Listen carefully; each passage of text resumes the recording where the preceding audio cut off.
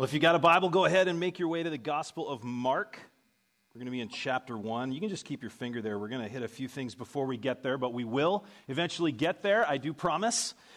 This is part 5 of our series, Rhythms of Grace, where we are taking a look at some of the spiritual disciplines that have been practiced, the active steps that are taken toward Jesus by his followers. This has been going on throughout church history, as we know. Over the last 4 weeks, Lee has walked us through the disciplines of listening, of speaking, of fasting, and feasting. And this week, we're going to be jumping into the practice of silence and solitude. This series has been especially encouraging to me. These have been reminders of things that should just be second nature to most Christians, but have largely been ignored to make room for the busyness of life and the gratification, I know for myself, of my own selfish desires. And this week has been more of the same. God's Spirit has used this prep time this week to point out ways that I have ordered my life that have left little to no room for me to hear, as we'll hear the prophet Elijah did, the low whisper of God's voice.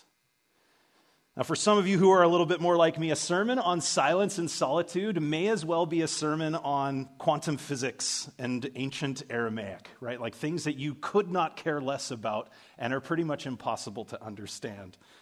For others of you, like some of the mums of small kids out there, these two words evoke deep, deep longing, right?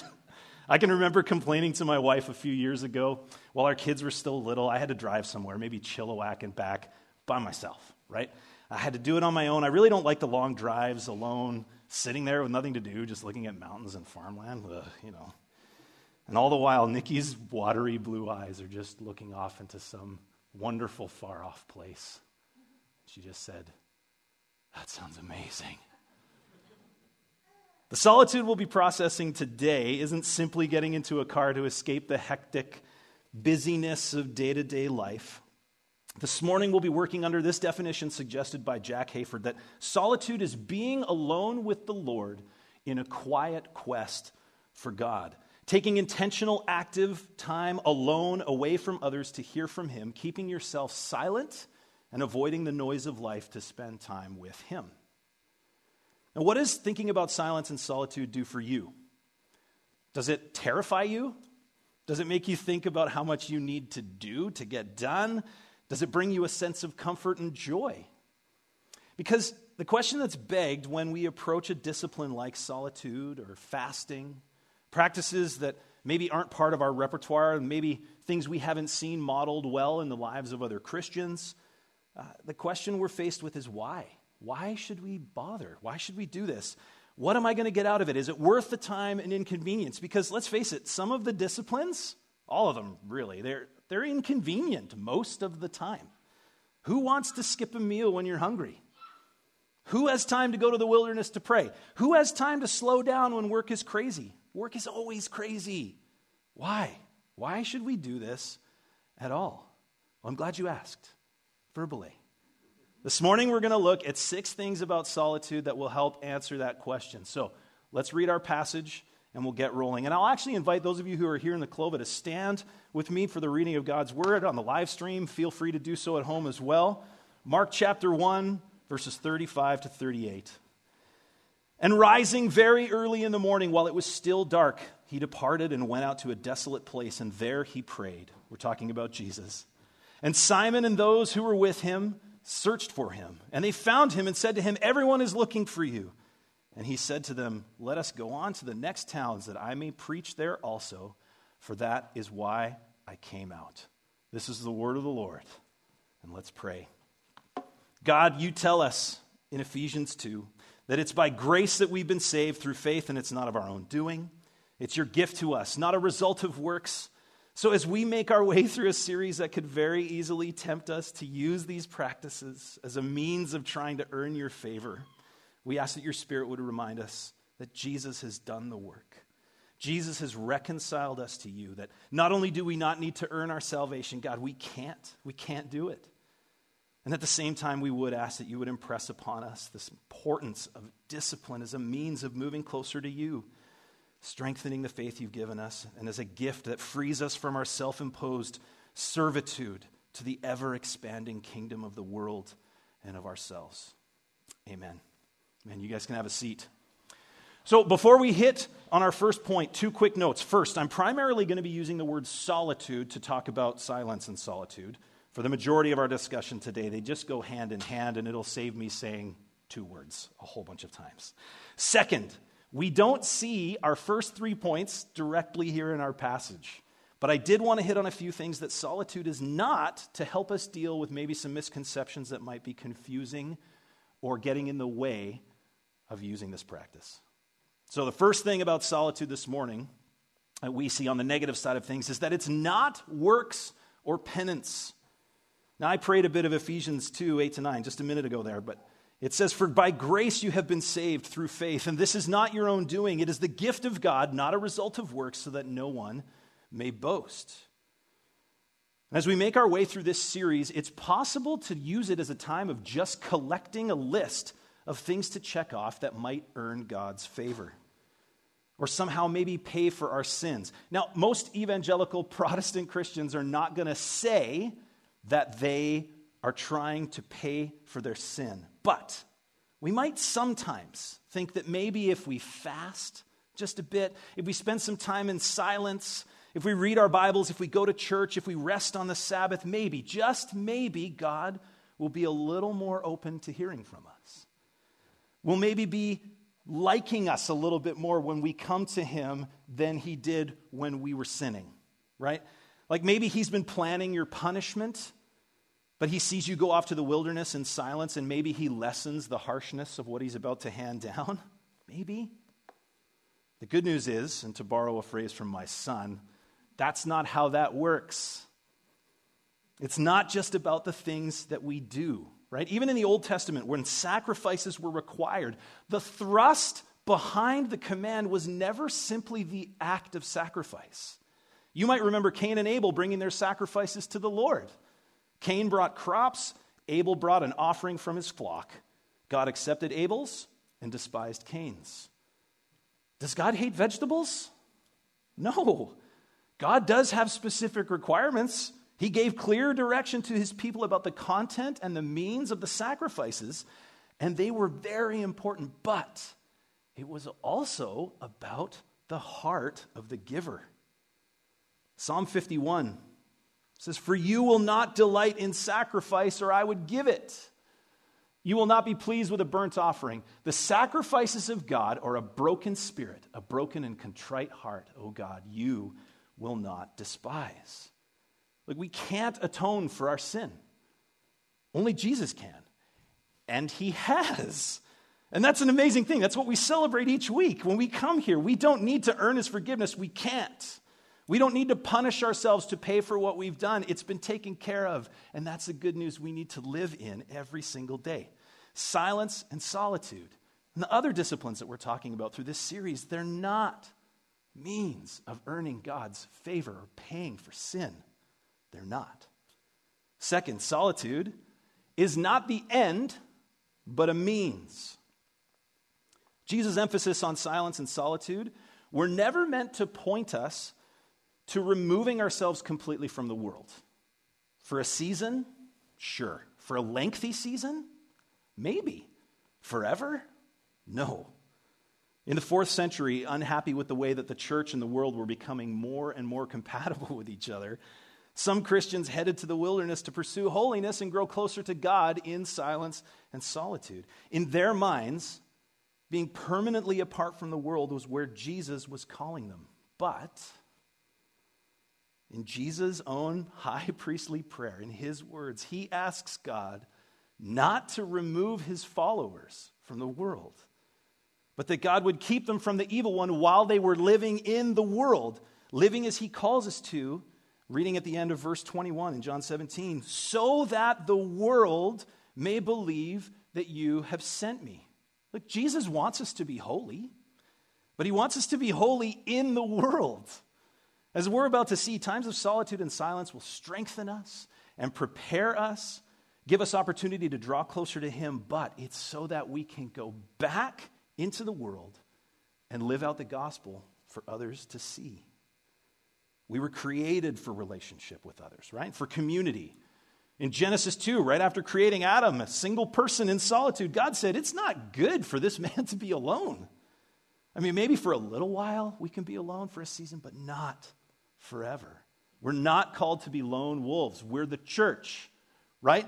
And the church isn't a building, it's people. It's not a person. It's about a person, but it's not made up of a person. Silence and solitude are not an alternative to being part of the local church. That's so important. Some people use the practice of silence and solitude as an excuse to avoid being around others. Whether it's because the feeling that they get maybe when they're out in the mountains, I mean, they're beautiful, really. Or if it's because they don't want to be around other people, maybe they're grouchy, or maybe others make them feel guilty and judged. Or maybe they started out doing something worthwhile, like just taking a break from interactions with others so they could hear more clearly from God, but then it became habit. It became preference. And now they fly solo. Dietrich Bonhoeffer said this, "Let him who cannot be alone beware of community." But the reverse is also true. Let him who is not in community beware being alone. Each by itself has profound pitfalls and perils. One who wants fellowship without solitude plunges into the void of words and feelings. And the one who seeks solitude without fellowship perishes in the abyss of vanity, self-infatuation, and despair.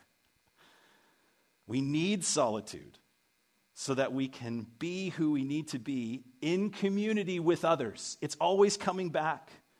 But we also need community to be around each other with others to make sure that we're exercising our solitude in healthy ways. Solitude is not the goal, but it is vital in helping us get there. Thirdly, and the last negative on our list this morning, solitude is not simply rest. And this one's just a freebie. It's a practical pointer here. Towards the end of November, we'll be taking a look at rest and Sabbath and as an important discipline to follow Jesus in. It's something that we need to do. And the truth is that rest is actually very likely to happen in silence and solitude. It maybe should even be expected when you're doing so, but it's not its intended purpose. On the flip side, you may choose for rest's sake to go somewhere alone and be silent, but that's not what we're talking about this morning. These are two closely linked but independent disciplines. Because when Jesus went to the wilderness on his own before being tempted by Satan, it was not restful passive time. It wasn't just laying around, it was prep time. Actively seeking his Father and the strength that he knew could only come from him. And maybe this is a good time to mention that sometimes the practice of solitude isn't always linked to silence. Sometimes there's a lot of talking, a lot of praying out loud, singing, crying, screaming even. But it's away from the crowd, away from distraction. In almost all of the instances of Jesus spending time in solitude, it was for the purpose of prayer. Intensely active. Being silent and listening is active. If you're escaping to the wilderness to hear from God, you need to be listening for him. Be intentional. Silence and solitude are not meant solely for rest. Remember the definition that we gave at the beginning of this. Being alone is with the Lord. Solitude is being alone with the Lord in a quiet quest for God. A quest that's passive. No, it's not. I can't read my notes. It's active, not passive. Solitude is not just about rest. Okay, that's it for the things that solitude are not for now. We're going to jump into three things that solitude are. And the first is that solitude is the Jesus way. So back to our passage, Mark 1, verse 35. And rising very early in the morning, while it was still dark, he departed and went out to a desolate place. See, Jesus was staying at Simon Peter's house. He had just healed Peter's mother-in-law. He had spent the evening healing people, casting out demons. Exhausting. Amazing work, but exhausting. And instead of resting, like I'm sure I would want to after a long day of work like that, punching out for a solid 8 to 10 hours, Jesus gets up early and takes off by himself. This was his MO, right? Like Luke 5:16 says, but he would withdraw to desolate places and pray. Other translations that we read add the word often to that passage. He would often withdraw to lonely places and pray. It's what he did. And the Old Testament also has accounts of God meeting people in the wilderness, in solitude. And Jesus was not only a student of God's word, right? He was the embodiment of God's word, the word of God himself. So he would have been intimately familiar with the Old Testament examples of God's people meeting him in the wilderness. I mean, he was there. In Exodus 3, God appears to Moses in the wilderness in the burning bush. 1 Kings 19, Elijah meets God in the wilderness. And I love this account. Listen to this. And behold, the Lord passed by, and a great and strong wind tore the mountains and broke in pieces the rocks before the Lord. But the Lord was not in the wind. And after the wind, there was an earthquake. But the Lord was not in the earthquake. And after the earthquake, a fire. But the Lord was not in the fire. And after the fire, the sound of a low whisper. In Elijah's experience, we see the importance of silence, of not being distracted, because God's voice didn't come in any of the loud things, but in the sound of a low whisper. And our lives are so loud that we were likely to miss him in even the earthquake. We need silence, solitude, wilderness. God meets Abraham in the wilderness, right? He meets Hagar in the wilderness. David in the wilderness, Isaac, Jacob, the prophets, Amos, Jonah, alone in the wilderness. God met them there. Some of them were seeking him, others weren't. But Jesus knew that that desolate solitude of the wilderness is a place to meet with God in profound ways. So of course he's going to practice this in his own earthly ministry. And we have so many examples of him doing so. While writing this week, I started making a list of the passages where Jesus was either in or on his way to or returning from solitude. And then I came across this in Richard Foster's Celebration of the Disciplines. He had already made a list, and his was better than mine and used way fewer words. So here's how he said it. He, Jesus, inaugurated his ministry by spending 40 days alone in the desert. Before he chose the 12, he spent the entire night alone in the desert hills. When he received the news of John the Baptist's death, he withdrew from there in a boat to a lonely place apart. After the miraculous feeding of the 5,000, Jesus went up to the hills by himself. Following a long night of work, in the morning, a great while before day, he rose and went out to a lonely place. That's our passage today. Following the healing of a leper, Jesus withdrew to the wilderness and prayed.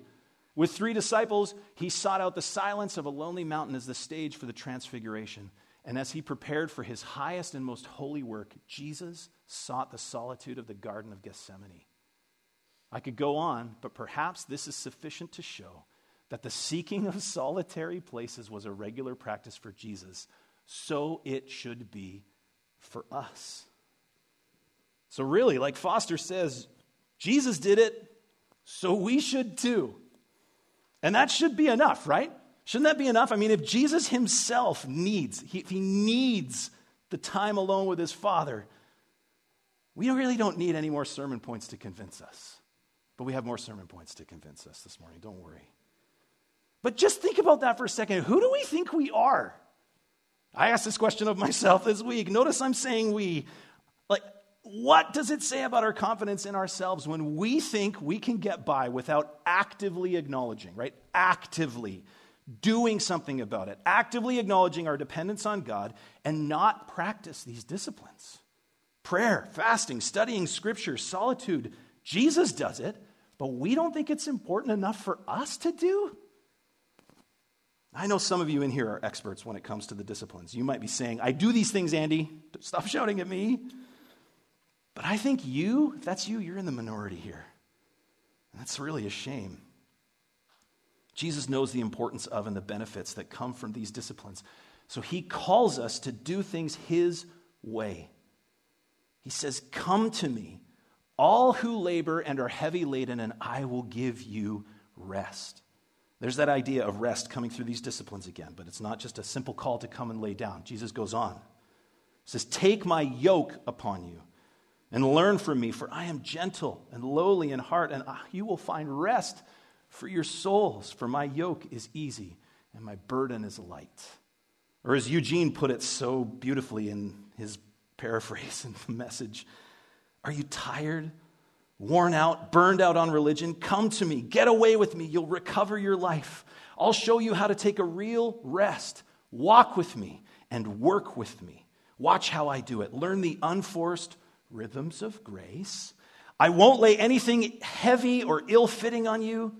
Keep company with me, and you'll learn to live freely and lightly. And if you look closely at both of these, it's not simply rest that Jesus is calling us to. We often talk about finding rest in him. We look at Psalm 23. God has us lay down in green pastures beside still waters.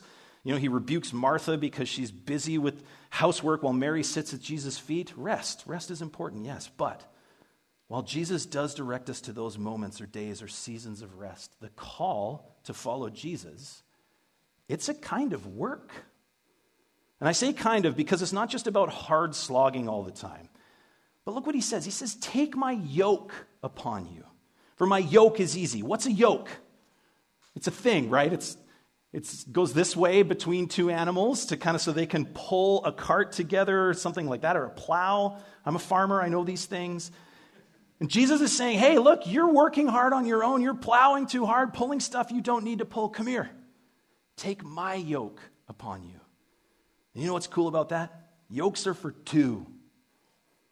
Who's the other person in the yoke? Whose yoke? It's Jesus. He says, work with me. Do the things that I do. Practice the things that I practice. Walk the way that I walk. Learn these unforced rhythms of grace, and you will find rest for your soul. Work with me.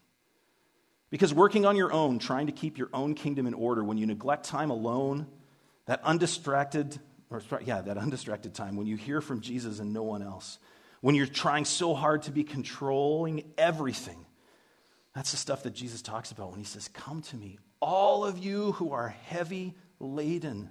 That's us. He doesn't want that for us. He's calling us to something better. And you might be stuck right now trying to pull your own cart around, and it's just not working. On top of the stress of not being able to make things work, you're feeling further and further and further away from Jesus, like maybe he's not even there at all. Maybe you're not doing things the Jesus way. Maybe you're actually going about it all wrong. Maybe you're living Maybe you're not living the Jesus way. It's kind of like being married to somebody officially, but never talking to them. You're in the same house, but you don't spend time with each other. And you start to wonder why you feel distant and disconnected. So if that's you, what about trying the Jesus way? The way he talks in Matthew 11, it sure sounds like a promise. Why not try him on it? But before you do and stake your entire Christian experience on whether or not fasting or solitude suddenly make your life just go all back together, remember, he's not calling you to a quick fix. He's calling you to work, to learn. And in the work, in the learning, there will be rest and freedom. Maybe these disciplines really are a key to unlock the source of power and joy that comes from oneness with God.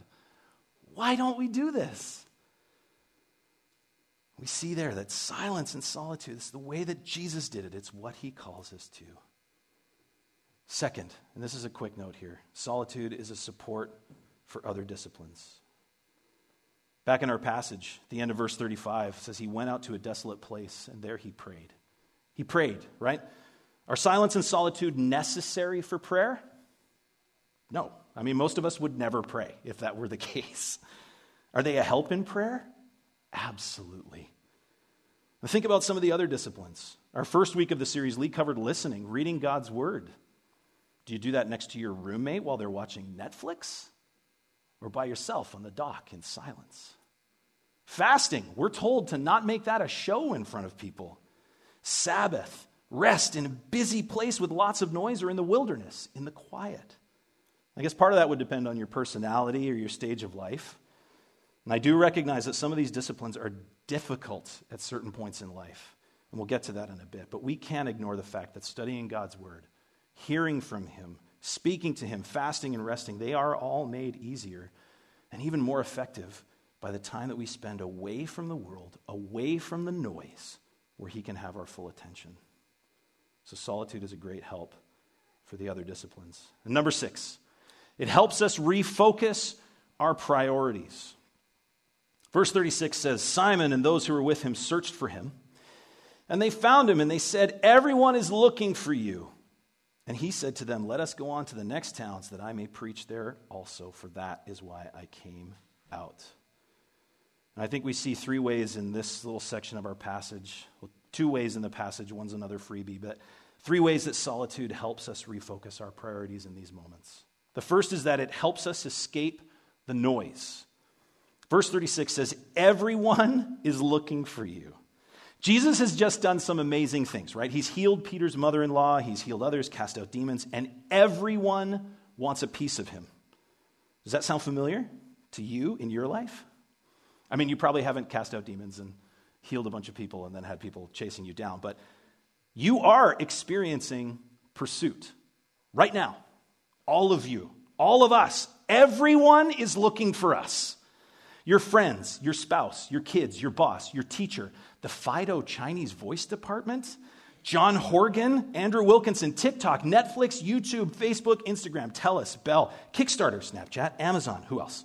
Me, right now, right? Slack, LinkedIn, if that's still a thing, the NFL, NBC, NPR, and the NDP are just some of the things on this one thing that we carry with us 24/7.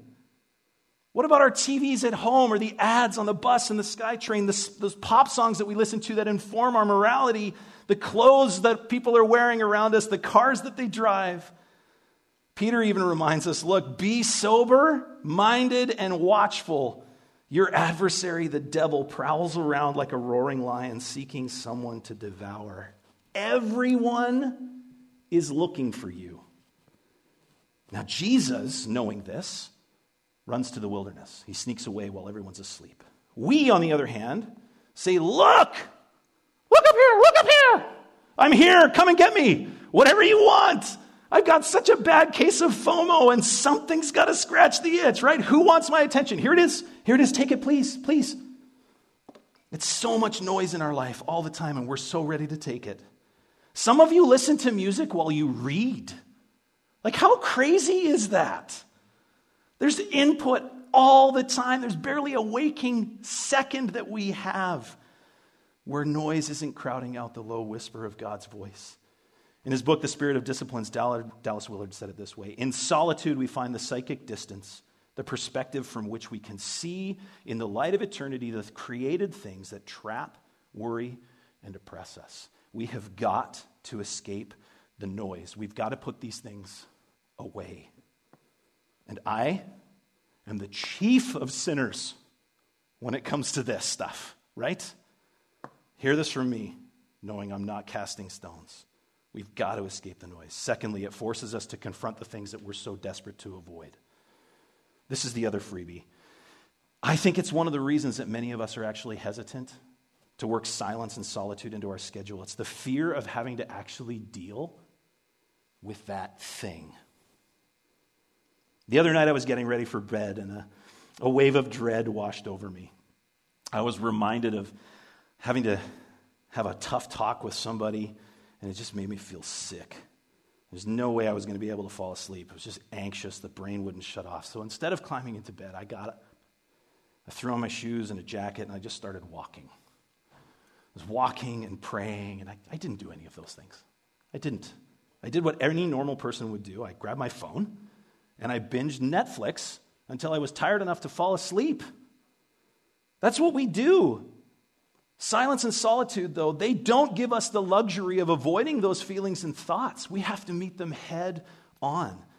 Sometimes they're lies from the enemy that we need to fight with. Sometimes they're the Spirit of God pointing out things he wants to do in us and through us, shaping us into who he wants us to be. We won't and can't deal with those things in the noise, in the crowds. We need silence and solitude. And the last point in this little bit here, it gives us space for missional realignment. Verse 38, and he said to him, let's go down to the next towns that I may preach there also, for that is why I came out. One of the things we talk about at Cross Ridge, both here at Sundays and in our staff meetings, is the idea of missional drift. I know Leah's preached on this a number of times. It's the idea that an organization can start with the plan and intention of doing one thing, but over time, for one reason or another, the organization is no longer the same as when it started. Harvard started in 1636 as a Christian university with the clear and stated mission to prepare ministers of upright character. That's what they were about. Now, Harvard University is not a seminary. They have a divinity school that's kind of separate from the university, and the divinity school is mostly just a place for people to study religion, all religions. That's not where their founders thought they were going. Now, hear me really quickly, though. I am not in any way about to suggest that Jesus is suffering missional drift. Okay? Far from it. But I don't think it's a stretch to say that with all the good things that were going on in Capernaum, that Jesus may have been tempted to stay where he was and continue healing people and casting out demons. And not out of a sinful desire to make himself great, but in the understanding that it was a good thing, that he was bringing glory to God through it and showing compassion to those who needed healing and deliverance. It's good stuff.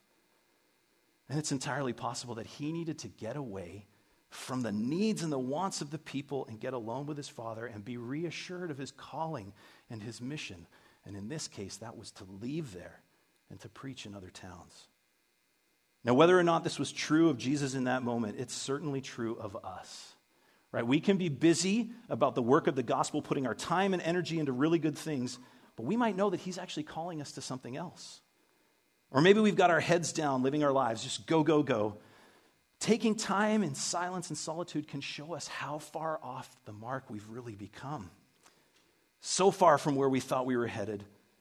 But it's outside of the pressures of life and the needs of the masses, our own little masses and our own little kingdoms. Out there, God can meet us and point us to where it is he wants us to go. And we might not even be all that far off right now, to be honest, but stress and work and desires, just the general noise and busyness of life, are starting to pull us off course. Retreating to the wilderness can be a place where we can get perspective. We can regroup, we can be recommissioned and refocus on the one who has called us to take on his yoke so we can work alongside him in the direction that he is going. Silence and solitude are not works. They're not penance. They're not the end goal. They're not simply rest. They are the Jesus way. They are a support to the other disciplines, and they help us refocus our priorities. 6 things, and now you are all experts on practicing solitude. You are welcome. But seriously, are you going to do this? I don't know if you want to answer out loud. You're welcome to. But are we going to do this? We're going through this series. Are we going to do this? Am I going to do this? Are we going to weave these disciplines into our lives? I asked you at the very beginning how the idea of silence and solitude makes you feel. Do you still feel the same way about it? I mean, I hope not. I've been talking for a very long time. But are we going to do this? And hear me out, this is very, very, very important. This is not just another thing that God wants you to do, another thing to add to the list, another thing that you're not good at, that you're going to struggle with. I'm not shaming you into trying harder to be a better Christian. This is not about shame. But this is about the gift that God has designed for us, a means of experiencing freedom, a means of being reminded who's in control and where our help, hope, sustenance, and power come from. It's grace, plain and simple. So how do we start? I have tips. First, it's a really tough one. Find a time and place where you can be alone. This is important. Verse 35, and rising very early in the morning while it was still dark, he departed and went out to a desolate place, and there he prayed. Those of you who know me know that what I'm about to say does not come out of my mouth easily. I do not say this flippantly. And some of you will hate me for saying this, but there is something about the morning. It's awful, but it's biblical. I think it's biblical. It's all over the place.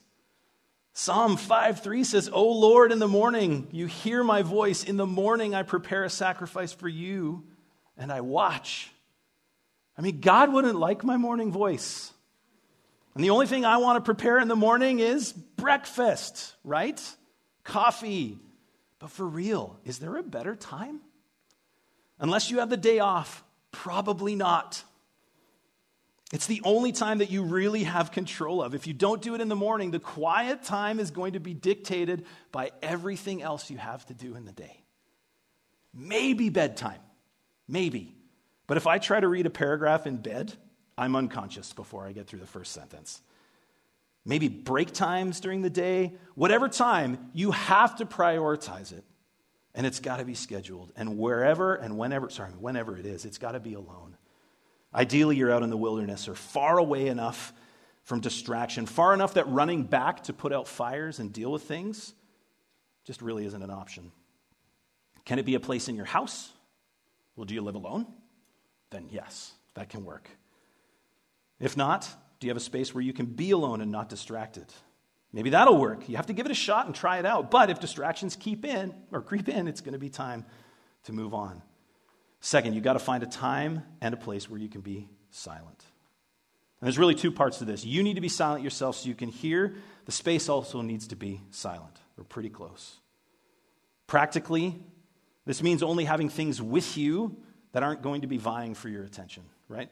That only things making noise or giving you input are carefully curated. Take a pen, a Bible, a notepad. If at all possible, leave this at home. If you need to have a phone there for emergencies, maybe, I don't know. I generally read my Bible on my phone. It's always with me, it's great, but it also means that I can always be found while I'm reading my Bible. Texts, emails, then there's YouTube and Facebook, whatever. Maintaining the discipline to not look at these things when I'm bored or sad or struggling with the silence, like you might be capable of that, not so much here. And here's the deal. I also hate it when I can't get a hold of my wife. Immediately. I text. No, it's not responding. But the truth is, it's actually okay to be out of touch for a bit. Maybe just don't leave for the day without telling anyone, and then just go off and turn off the phone, and then, your husband and your kids are trying to figure out where the peanut butter is, and they don't know. Be responsible, but be unavailable. I give you permission. Just make sure you ask permission of those who you need to ask permission. No, mine doesn't count for anything. If there isn't a time or a place, make one. That's our last, or just one more after this. I know that for some of you, it's nearly impossible to get away. You have kids. Some of you who are moms, you're with people all the time. You've likely heard the story of Susanna Wesley, the mother of Charles and John Wesley, and 17 other children. She gave birth to 19 children. There's no time for anything when you have 19 kids. I'm guessing. I have no idea. But she wasn't willing to give those things up, so I'm not sure how often she did it, but she would sit in her chair when it came time for silence and prayer, and she would pull her apron up over her head, and her kids knew, don't talk to mom. This is her time. That was her wilderness. Find a babysitter, take a day off, wake up in the middle of the night. And if there isn't time for you to spend even a few minutes alone with Jesus, there is a problem. It might be time for an entire life examination and reevaluation. Last tip here, and we'll close with this. Don't overdo it. Set yourself up for success. If you're like me, you want to swing for the fence with everything. You've heard the last few sermons and you're like, okay, I've never fasted or been alone or read my Bible, so I have booked 40 days at Golden Ears to fast and pray and not talk to or hear from anyone. Right? It's not going to be good for you. These disciplines are just like any discipline. If you go all in without any training, practice, or build up, you're going to fizzle or burn out. Richard Foster made these great, simple suggestions. The first thing we can do is take advantage of those little solitudes that fill our day. Consider the solitudes of those early morning moments in bed before the family awakens. Think of the solitude of a morning cup of coffee before the beginning of the workday. There's solitude in the bumper-to-bumper traffic during the freeway rush hour. Find the new joy and meaning in the little walk from the subway to your apartment. Slip outside just before bed and taste the silent night. These tiny snatches of time are often lost to us. What a pity. They can and should be redeemed. They are times for inner quiet, for reorienting our lives like a compass needle. Start small, but start. We have to do this. I actually think our lives might depend on it. I'm saying before you guys, I'm in. Okay? I'm going to do this. Please, those of you who are around me, hold me accountable. Lee can make fun of me when I walk into the office. Well, you obviously didn't get up early and pray today. I pray that you will join me in this process. Let's pray.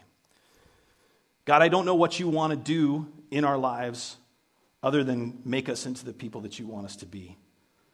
People who are deeply in love with you. And I pray this morning, God, that you would give us a deep conviction of your Spirit to follow you in these disciplines, to be the people that you want us to be, the way that you want us to be, following your way.